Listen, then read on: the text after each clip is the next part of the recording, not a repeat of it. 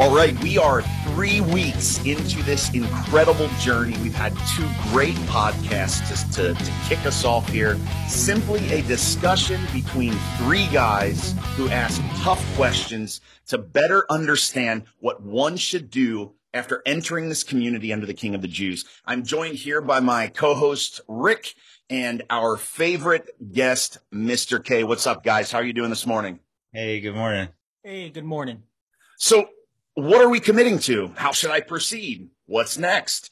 How does understanding Jesus as the King of the Jews enable me to become a better person? What are action steps? All of these things and more we discuss, we implement, and then we go out into the world and make a difference. So it's our commitment not to lead you into anything confusing or misunderstanding. We simply want to ask the questions and then have a conversation. It's your job to follow up and come to a conclusion. Ask, seek, and knock, right? We gain understanding, look deeper. There is only one mission, and it's to discover truth and apply it to our lives.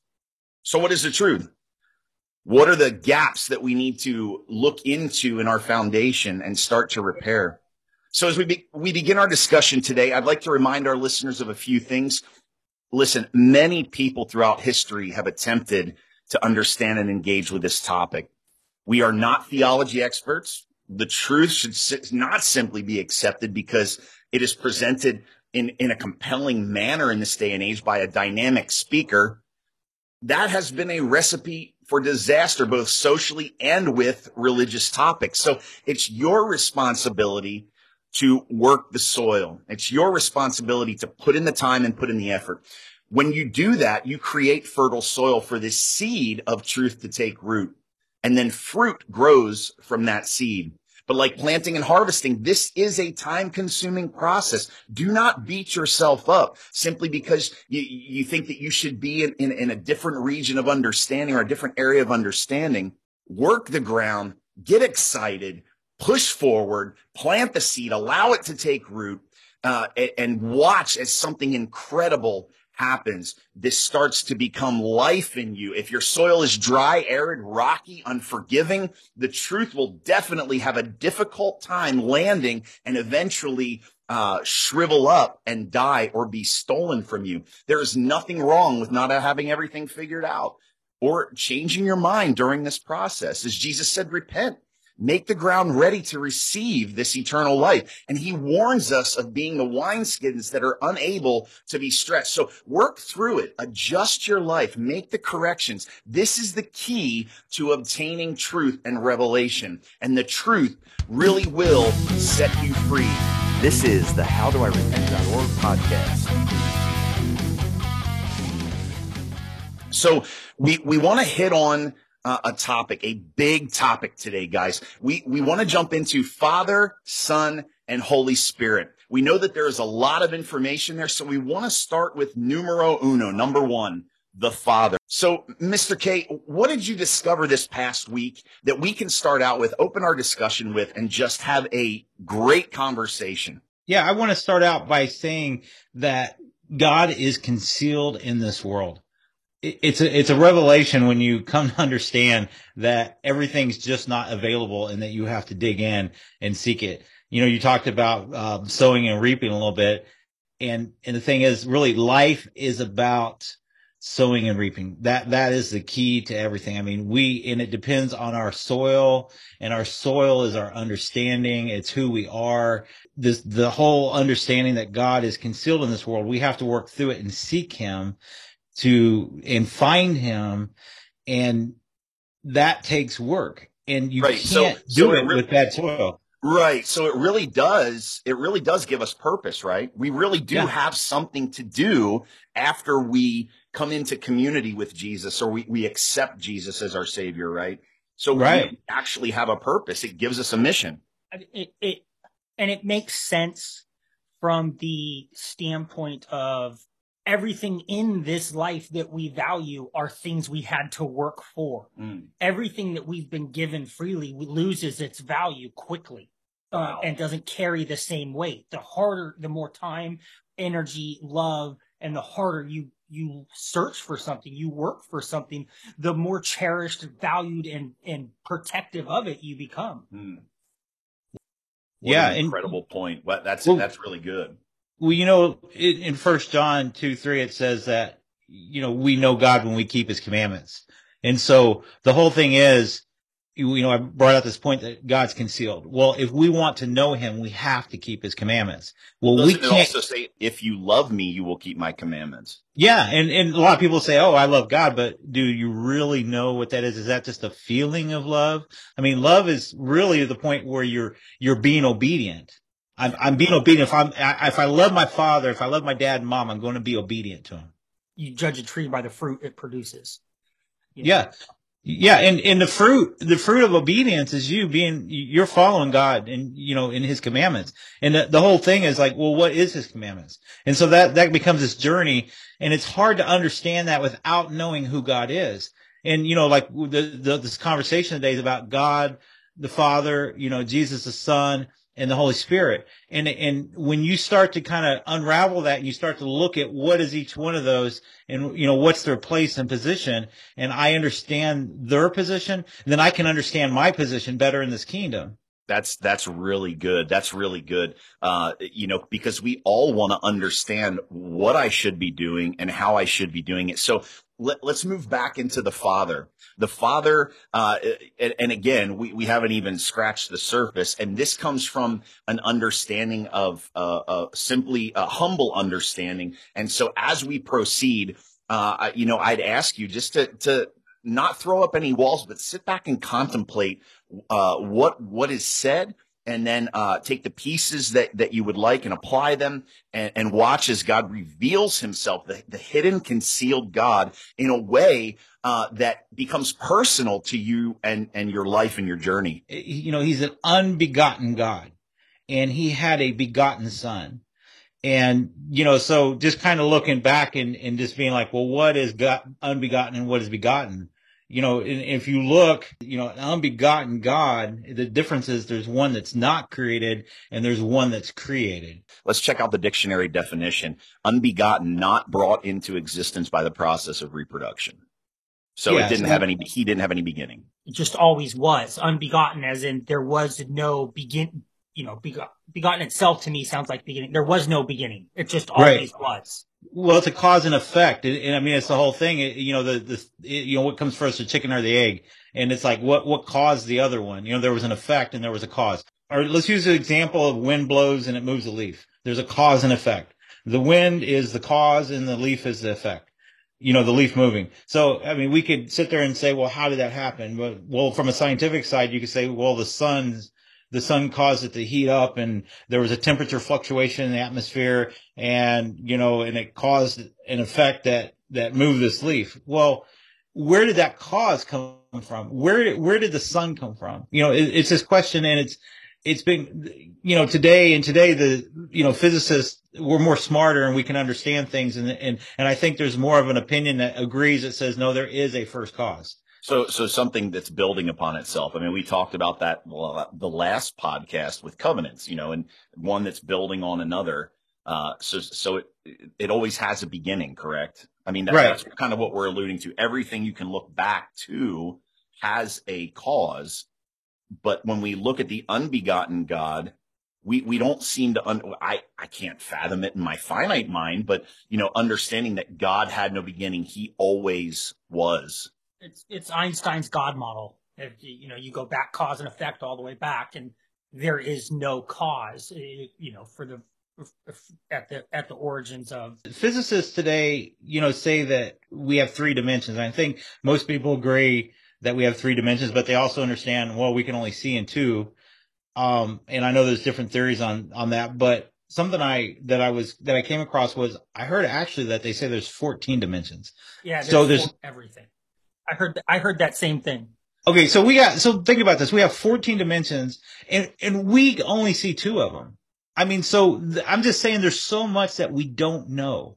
And so for us to try to say, oh, we have it all figured out, or this is exactly, where everything's, we can't do that. And let me just say, we do not have it all figured out. That's why we're going through this process. Yeah. And by we, everybody and us especially. Just so everybody understands the context for that. And then me with an asterisk really don't have it figured out. Well, this is the thing. We've got to be kind of open to different perspective. And I think a lot of time, we grow up and I know growing up in a church, it's like, well, if it doesn't say it here in the Bible, then you can't listen to it. Well, if that's the case, then I can't listen to, half the pastors out there that write books, because there's a lot of things that they say that, they come with their perspective. Wow. That's interesting. That's interesting because, I personally, I go back to some different great authors, Tozer and Spurgeon and just reading through Bonhoeffer. And I love to go back into those stories and those books and kind of refer back to them in teaching at times. So I guess, I can't say that there's not the possibility of what we're doing right now of kind of working through it and then coming to a conclusion and translating it in my own mind of how I would think, and then applying that and teaching others to do. That really makes sense. That comment you made. On the note of what Mike said and what you said about the books written by pastors, by these other books that aren't part of the Bible, would it be a fair assumption to say, because this is kind of the way that I looked at it, is we take those things because these books are written off of their life experiences, their level of understanding as to where they're at in their journey for this whole thing.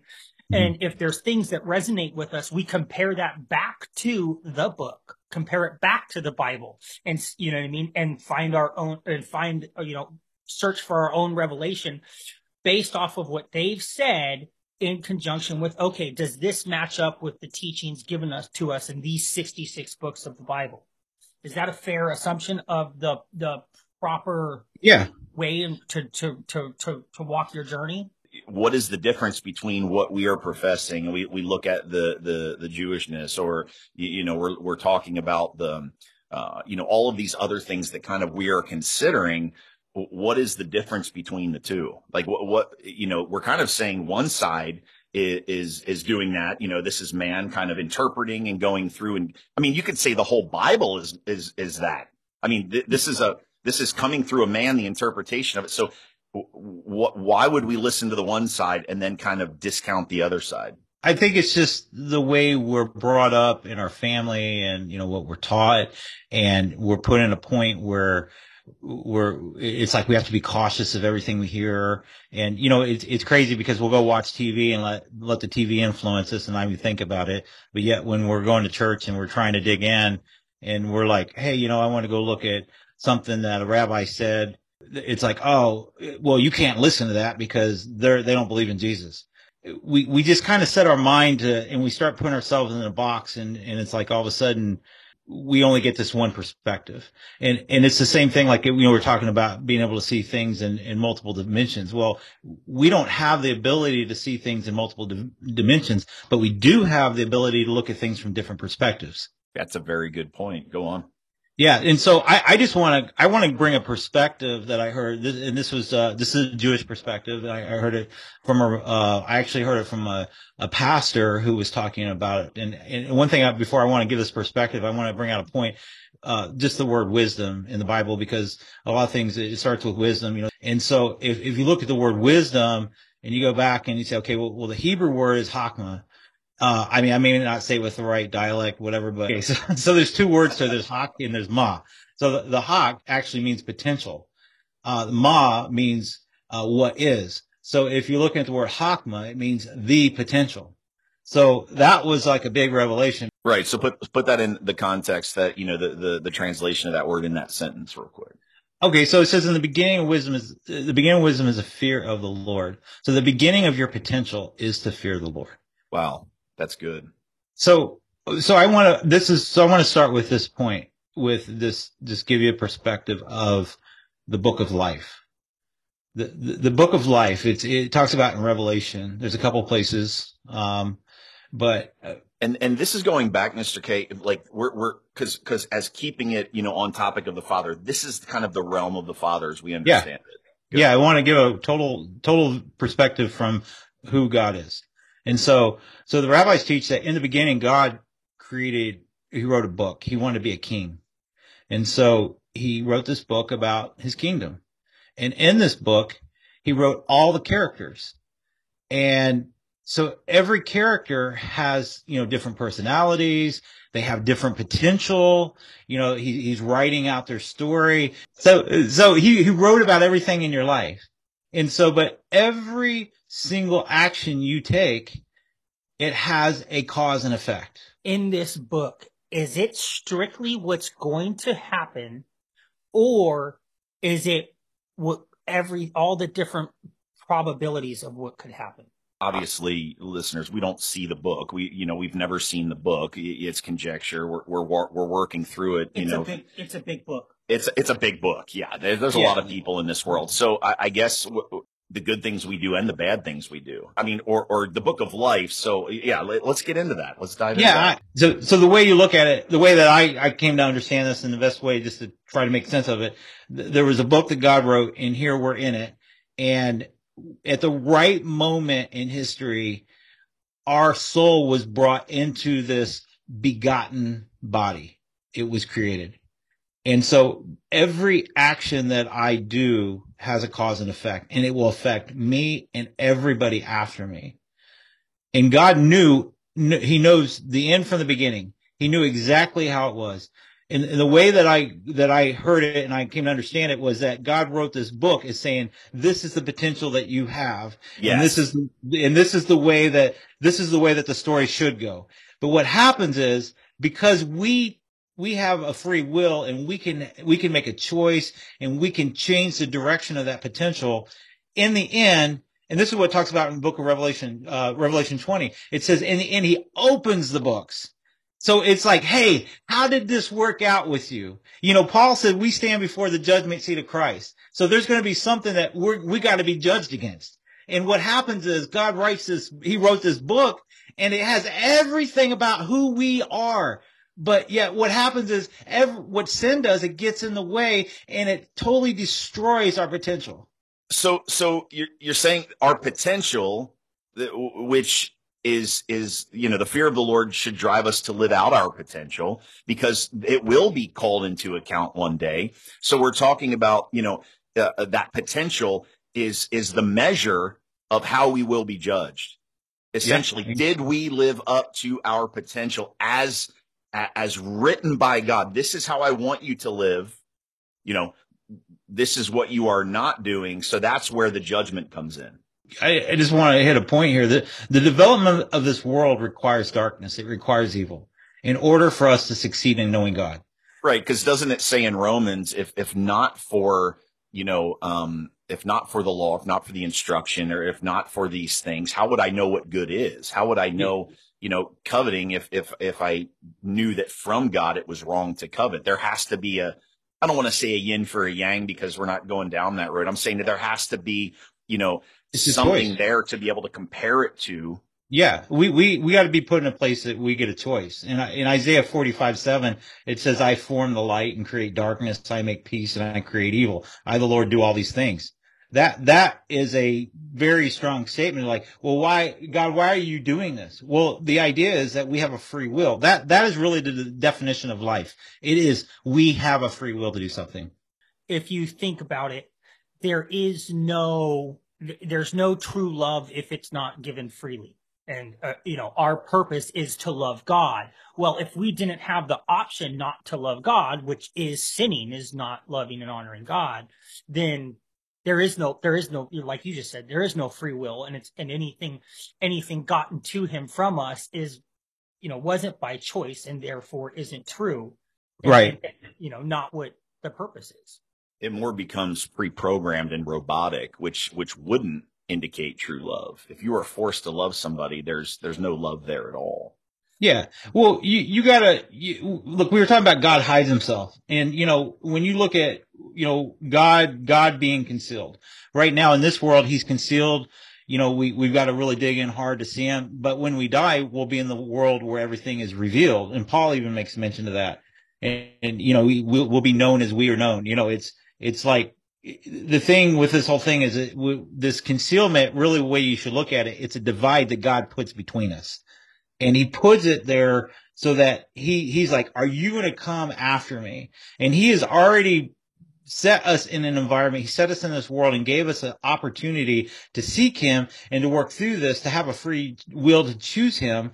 But the whole thing is, what's happening is we're crossing the divide and we're coming to this point where we're like coming in and we're getting to know God. And it says, and it's like when when one knows God and understands that he exists, then it's like we get to join in this adventure of seeking him.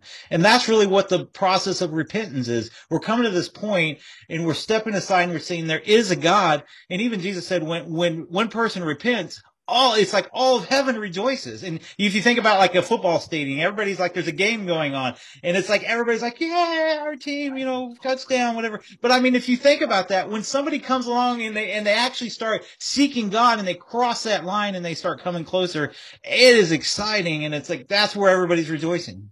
Man, then, dude, I am like Tom Brady up there with the number of times I've made the crowd rejoice with how much I've had to repent. Aren't we all? Aren't we all? Well, I just wanted to add a little thought in here. So that's when Jesus said, "Repent, for the kingdom is at hand." When he left this world, I just thought one of the have you ever been in a situation where your mom left the room and she said, "I'm going to be back. If this room is not cleaned up, then this will happen." Whatever. You remember that. You do what you're told. You get it done. Well, you're talking about, he told us to repent, but then the process of discipleship is understanding and living it out. So essentially, in order to get to this place where, we are living out our potential in the book, we need to really realize that, there is a process that we need to go through. If we are not, what are we doing? That's the whole thing. Life is about, the essence of faith is when somebody makes this decision to leave the ordinary routine of life and they go, I want to choose God and I want to follow God. And, so that's that first step of faith. And, looking at it from God's perspective, he writes this book, and think about it like if an author writes a book and there's characters in the book, well, the characters don't know the author. And so, the characters in the book are just doing their thing. They're doing whatever the story is. But imagine the author says, you know what? I want the characters in the book to know that I wrote about them. And so what the author does, he creates a picture and he puts it on the wall to where every character in that book can see that picture. Wherever they're at in their little journey in their stories, they see this picture on the wall. And it's like the characters in the book get the opportunity and they know that that's the author, but they have to choose and say, you know what? Yeah, I believe that's the author. The moment in the show where we are obviously transitioning into Jesus. What you had just said, they see the author and they have to accept that is the author. Let's make a clear distinction that even those that hate the author accept that is the author. It's more than that though. And we just want to make that distinction that clearly even the demons knew who Jesus was. They knew who God was, and they knew the rule book. So it's so much. And that's kind of the point of this podcast and this searching is that there's so much more to it than just simply seeing the picture, accepting that. Oh yeah, that's the dude. That's who that is, and I believe that.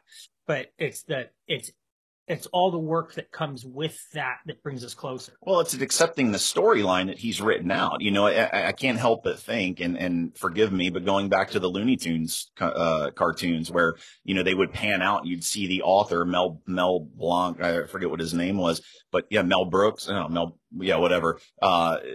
But, he'd be drawing the Looney Tunes and the Looney Tunes like, hey, what, you forgot to draw my tail or something, but it's just kind of that picture. But also there is a storyline being created that the characters are progressing into. And then we're going all the way back to, what Jesus did. What did Jesus do? Is he on this earth as a representative of God so that he can show us the storyline? Is it, am I on the right track? Well, like if you look at John, the book of John, John 1:1, it says, "In the beginning was the Word, and the Word was with God, and the Word was God." Well, if you've been in church any amount of time, you've probably heard that, you heard the word logos, and it's like that's the Greek word. Well, there's actually, if you look at the word in Hebrew, there's Deber, and in Greek it's logos, and Aramaic it's memra, and whatever the translation, it's the word. Well, in English, the best way to describe this or translate it, and I heard this from my daughter's pastor, it was like it means the existence. And so if you look at, it says, in the beginning was the existence, and the existence was with God, and the existence was God. And so just looking at this, and I threw this idea of an author writing drawing a picture in the book, in the story. That's really what, if you think about this, God put his existence in this world so that we could look at it and make a choice and say, you know what? That's not God in this world, but it's a image of God in this world. And, and so that gives me an idea that I can look at from the dimension that I can see, and I can say, hey, this is the image of God that he wants me to see. Well, that let's look at that. John 3:16, for God so loved the world that he gave his only begotten son, and he put a representation of him in the world. Well, begotten, as the dictionary reads, typically of a man, sometimes a man and a woman, bring a child into existence by the process of reproduction, give rise to or bring about. So, Jesus was created to serve a purpose in this world, to be a representation of God and show us how this story is supposed to progress according to the book of life. I just want to hit on the fact that this is definitely this whole aspect of it, I would say, and I speak for me alone, is the area where I'm doing the most searching, or is the area where this step in my journey has me needing to learn and to be in the word and to research it. But I do think it's interesting. I want to touch on one of the things that I think I've come to learn, and that's the interesting correlation between Genesis and Jesus, in that, in the beginning, God created the light, that when God says, let there be light, God the Father says, let there be light. I believe that that's a reference to the light of the Messiah. Yeah, and that's exactly what the rabbis teach. Just looking at, from a rabbinical point of view, the logos is the instrument that God uses to create this world. So if you think about it from the book of life, it was the pen that he used to write the story. On Mount Sinai, where he spoke the Ten Commandments, well, that would be the logos. The logos spoke the Ten Commandments. And so whatever action or whatever effect that we see in this world from God, it's done through the logos. It's also done through a partial measure, right? Because then we go back to Jesus as the full measure. Well, we have these pieces like Elijah, Elisha, the prophets, and then you get looking at the Spirit of God, which is another point of this. And the Spirit, the Spirit's been here from the beginning. It was in the beginning. It says, the waters, the Spirit hovered over the waters. Well, I mean, it was also on Joseph. It was on the skilled workers who made everything for the tabernacle. I think in Exodus 30:31. But it was also on the false prophet Balaam, which was kind of scary. When you think about it, it's a whole nother story. But it was also on Saul and Zechariah and Elijah and Elisha. You look on Elijah and Elisha, they actually raised the dead. I mean, they did. That's something that, people are like, well, oh, wow, that's the Messiah. Well, the Spirit of God rested on them and they raised the dead. But when you look at it on Jesus, John said, this was after his baptism, and it was like all of a sudden God reveals to the world or he reveals to John that this is the Son of God. And then what happens is his Spirit comes on him like a dove in full measure. And, and the thing, it's like, it was given in full measure. So if you look at before him, there was never really a time that it was put in full measure. It was only in partial measure.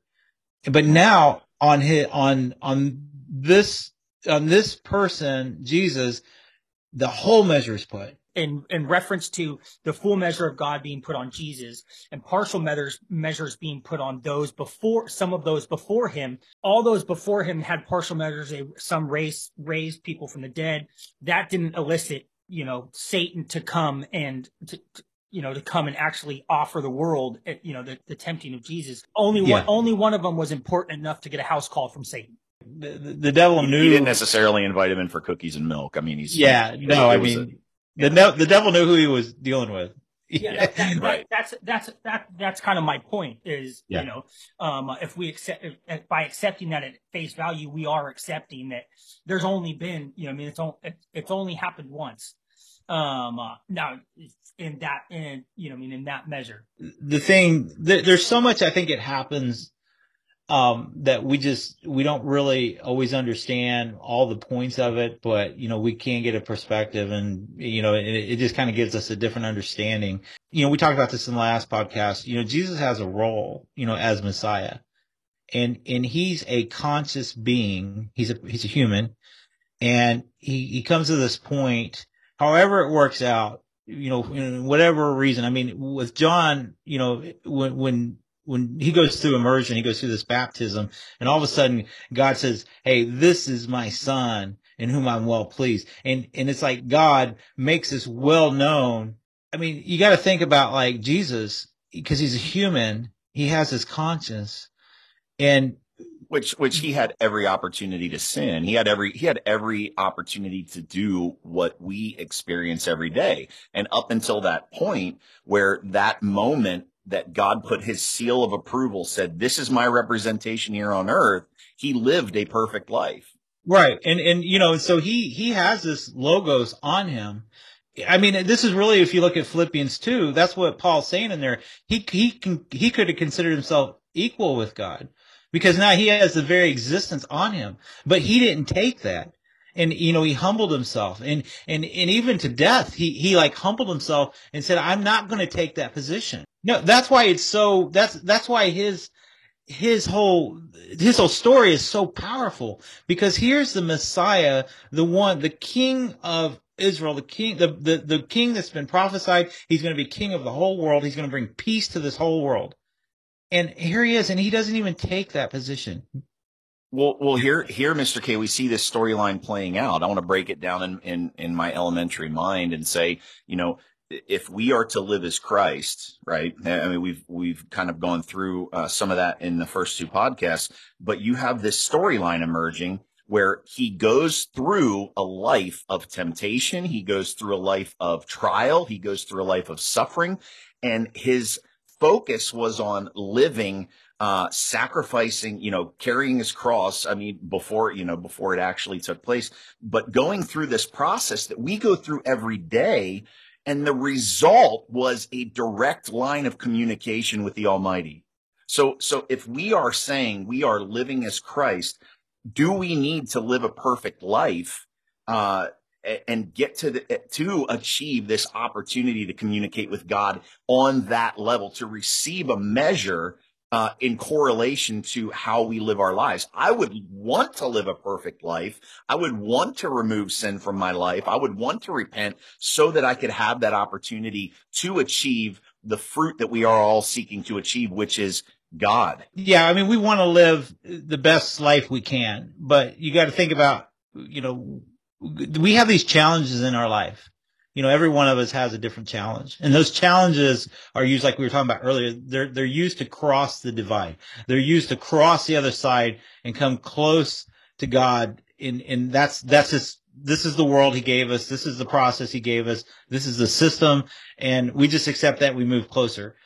When looking at it from accepting, Jesus and moving into this point and accepting him as Messiah and his position, he has an anointing on him, and I'm accepting him to take part in that process, like we talked about in the last podcast, God's process that he has with the covenant, and through this process of repentance. There's a good example in the book of Numbers where Moses has this anointing on him, and God says, "Hey, bring these elders up. I'm going to transfer some of this anointing on you, onto them. That's on you."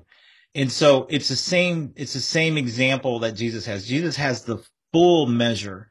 And so by being his disciples, I get a portion of the anointing that's on him, and I'm taking part of that. And that's what I'm using to work through this life. And I do it. And as I am obedient to him, as I come and I understand, hey, I need to make this change, and I start applying it in my life, then what happens is through that obedience, I come closer to him, and it's like I gain a more of an anointing, and I get a more of a power to overcome. I get the tools that I need to overcome the conflict, the sin, the issues in my life. The thought that kind of came to me is, and I've heard it said before, we're not doing this to be saved. Jesus did that. He has the authority that he earned while moving through his life. Because if he would have sinned, I don't know. I mean, it hasn't happened, but would God have given him that stamp and seal of approval to be the Messiah?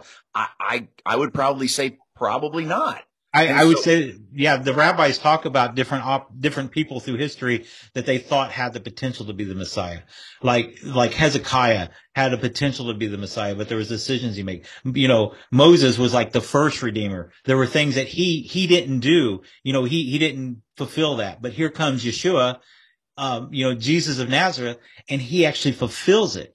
And that was the thing. So, whether you want to believe that or not, I mean, we're saying that's what they believe. I mean, it's not what we're saying we believe. It's what they were trying to look and say, okay, there's the Messiah. Nope, that's not him. There's the Messiah. That according to what they knew at the time. And us knowing now, we could say, oh, well, how dare you? No, Jesus. Well, yeah, he is the Messiah. So I'm more or less saying, what we're going through right now is we're giving you basically a storyline and saying, as to emphasize a point. I just want to point out that you can't really blame them either, because, I mean, let's face it, if the Messiah came back today, there's a really good chance that, we would probably blackball him on social media. He would definitely get his account suspended. Yeah, I mean, Jesus was a Jew. He would be, I heard, well, there's not going to be any religion when we come back. Well, it's kind of like, well, what law is he going to implement? When he comes back? He says that the law will come out of Zion. Well, Zion's in Jerusalem, and what law is that? Yeah. So this process of adopting what Jesus came to represent, but at the same time, we are not doing this to be saved. We are doing this because we have come under the authority of Jesus Christ of Nazareth, and our desire should be to live a pure and righteous life. That comment of "be holy, for I am holy." Someone would say, well, we're never going to be good enough. Well, then the charge shouldn't have been "be holy, for I am holy." It should have been live a good life because I am holy. I've done this for you. One school of thought, and I want to get into this. I look at this as living holy, repenting, going down this journey of discipleship, and I see, the cross, right? The picture of the cross, the robber on the right and the robber on the left. You have the left side. Maybe he was on the right. I don't know. I'm just kind of guessing at this point. The one on the left side said, Jesus, pull us down. You have the power to do this. Do this for us. Save us. Had no mind of repentance, no mind of working through it, no mind of even sorrow for what he had done. And the guy on the right said, no, we deserve everything we get. We deserve the punishment we get. We're sinners, or however he put it. And which one of those did he say, you'll be with me in paradise? Was the one that chose repentance, was the one that was sorry for what he did, was the one that knew his punishment. So and I want to tie this all together, when you say, well, it's not about doing things. Well, no, I would actually argue that point. It's about repenting and saying, I've done these things, and I need to be, and then we say, well, Jesus did it on the cross. Yes. And that's where I want to kind of steer this conversation, with, Jesus doing his part. Well, then if he did it, do we still need to repent? Do we still need to go through this process? Let's just unpack that a little bit. And if we We're winding down on time. We get cut off on time. We want to continue this conversation next week, but let's start with that right now. I want to make a point and just kind of go back so we can talk about this. The Logos is not God. It's a function. It functioned in Jesus as the image of God in him. It doesn't change Jesus' physical being. So Jesus has this divine nature of God on him. And it's a divine presence. It's inhabiting his body. It's basically, if you think about it, it's like you could put like Jesus, like the Spirit of God inhabited the temple, and it's like Jesus isn't a temple. I mean, he's an actual conscience, but it inhabited him. And it said, that existence tabernacled with us. So God in the way he could communicate with us from the perspective and the dimension that we can see in, he gave us this person that he's putting in charge to lead all of humanity to the resurrection. So that was his job. And even if you look in 1 Corinthians 15, it says that Jesus was the first fruit, and then we come, and his job is to overcome death. And it says when he overcomes death, then he hands this world back to God, and God becomes all in all. So if we look at like, what is this, and we talked about a little bit about the role of Messiah, how he's bringing in all the exiles, how he's bringing this world peace, how he's bringing God's law. And, and the thing is, he has these functions, but what his ultimate one is to bring this resurrection. And even Paul said, if we're not talking about the resurrection, and if it didn't happen, then our entire faith is in vain. I mean, he makes that comment in 1 Corinthians 15. I mean, that's how powerful this one concept, which we talked about last week, was still an oral concept. I mean, this is something so in this thinking of a way how God hides himself, he works through this, he's working through the Jewish people, he's bringing understanding.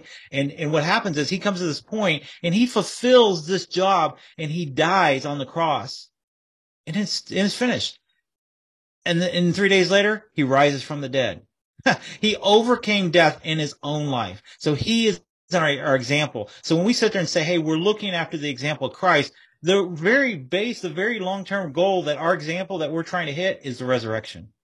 We are wanting to hit that point when we're resurrected into the kingdom. So Jesus said in Matthew 5:19, whoever therefore shall break one of the least commandments and teach others to do shall be called least in the kingdom of heaven.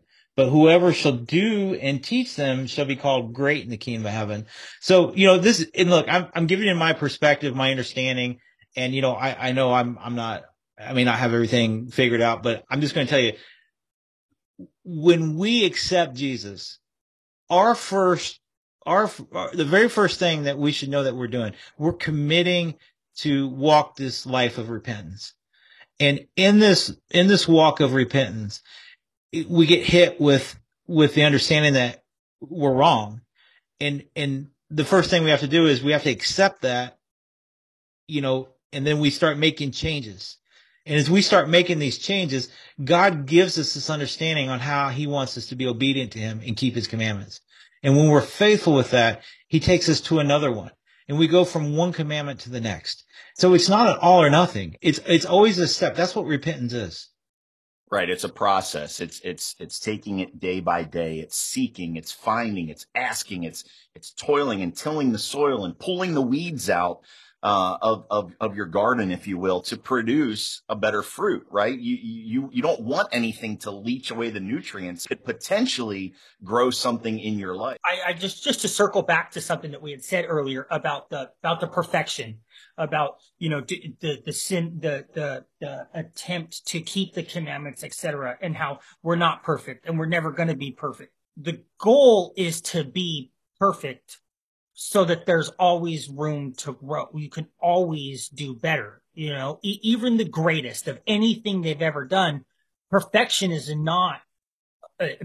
should always be just out of reach so that you always have forward to go. So you can continue to grow in your search and love for Christ and God. Makes sense. Yeah, it does. The challenges in this world, the sin we go through, are the things that help mold our personality, our character. It's affecting our very soul. When we are done with this world, the big fruit that we want to hit is the resurrection. But we all are going to have our own personality inside that resurrection. That's who we are. It's like we have our own being, but it's an eternal being. And so in eternity, however it works, I've never been there, so I can't tell you. But you know, from what I understand, there are there's different characteristics. I mean, it's a thing of who we are. But this is, again, goes back to this point where Jesus is talking. He said there's going to be great and there's going to be least. So there's going to be different positions. And we're working for that position. But that ultimate fruit that we're trying to attain is that resurrection. I mean, I want to be in the kingdom. Right. I love the passion, man. And I love your point of view. You know, it's going to take a little bit to chew on some of these things. You know, but I love what you both bring to the table. There's you know, like we said, there's a back and forth, and we want to have a great conversation. And my friends, listen, you know, don't get into this. Well, we're not establishing any religion. We're not confronting religion. What I would tell you is this. You know, we refer back to the Jewish people. And I would ask you to look at it this way. This is a kingdom perspective where, you know, God chose to bring it through the Jewish people. And, you know, it's a culture. And as we grow and as we learn and as, you know, we're learning from the culture of our Messiah, of Jesus Christ, the one that we said we are beholden to. So, you know, guys, I want to wrap it up now. I'm going to give some final thoughts, you know, take a couple seconds and just kind of give your final hoorah. And I want to share a verse with you, our listeners, very important to my life. And I believe that it will sum up everything that we've been talking about, everything that we've been engaged in, this morning. And I'll share that with you after we have some closing thoughts. And so guys, take it away. As we work through this, or as I work through this, I try and remember that when I hear stuff, the better idea will always win as long as you hear all the ideas. The enemy of truth is silence. Wow, that needs to be on a t-shirt. That's powerful. That's good. Yeah, no, it's good. It's always good to look at different perspectives. I mean, you know, hopefully today this perspective gives maybe a little bit of insight with Philippians chapter 2. You know, we talked about that a minute ago. I just want to hit on something. It says, you know, to make sure it's in Philippians 2, starting in verse 3. It says, do nothing out of selfish ambition or vain conceit. It goes down on and it says, you know, not looking to your own interest, but each of you to the interest of others, you know, in relationship with one another, have the same mindset of Christ. And then this is where the powerful point goes. And I mean, really thinking about from what we talked about today with Jesus being the Logos, he had this point where he had the existence of God on him. And Paul says, who being in the very nature God, did not consider equality with God something to be used to his own advantage. Rather, he made himself nothing by taking the very nature of a servant and being made a human in human likeness. And being found in appearance as a man, he humbled himself by becoming obedient to death, even to the death of the cross. So here's somebody, he had the very existence of God, and he could have been, you know, he could have been this point and he didn't. But the powerful thing is it says, therefore God exalted him to the highest place and gave him the name that's above every name. And that at the name of Jesus, every knee should bow in heaven and on earth and under the earth. And every tongue acknowledge that Jesus is the Lord, the glory of God the Father. Yes. And I mean, that is the whole reason he got that. And to get the name means he has the authority of God's name in this world. And so when he comes and reigns as king and he takes that place, he's going to do it in the name and by that authority of God's name. And but you know, hopefully today gives just a clear understanding of why God gave him that power. Right. You talk about perspectives and you talk about different perspectives, and we're not admonishing to adopt any perspective. You know, your thoughts are your own. Your journey is your own. We just want to say what may not be being said in most circles. So, you know, there's a verse that is over top of the platform in the church that I grew up in, incredible church. And it says this, and it encompasses everything that we've been talking about. very well. It says in 2 Chronicles 7:14, if my people that are created in this world who are called by my name will humble themselves, number one, that's key to this process. You must humble yourselves to be able to receive. You know, in 2 Corinthians 12:9-10, it talks about strength and weakness. Well, that humility breeds that strength, because then you have a platform without confrontation, without fighting against, that you can start to at least consider, exactly what we've been talking about today and some of the points of view that have been presented today. And then it goes on to say, pray, have communication with God, seek my face and turn from your wicked ways, repent. Then I will hear from heaven. I will forgive your sin and I will heal your land. My friends, this is a promise from God when we submit to the order of God and we submit to the order of our Messiah, Jesus Christ. You know, gang, I love that we have this opportunity to communicate with you. You are very important to us. We may not know you, but you do hold a special place in our hearts. We are on a journey together, simply that. And so as we continue this journey, get fired up, get energetic. Consider, move through it, till your soil, pull the weeds, and we will see an incredible fruit. And others will come and see that fruit that you have planted in your garden. And they are going to say, hey, man, hey, woman, what have you done to produce fruit like this? And then you have the opportunity to speak from what God has done in your life. That is what we are getting at. So I encourage you, go out and do it. Go out and get it. Get excited about God.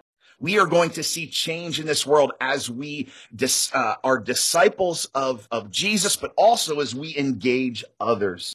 So for today, I want to invite you to join us next week as we continue to dive into God the Father, God the Son, and God the Holy Spirit.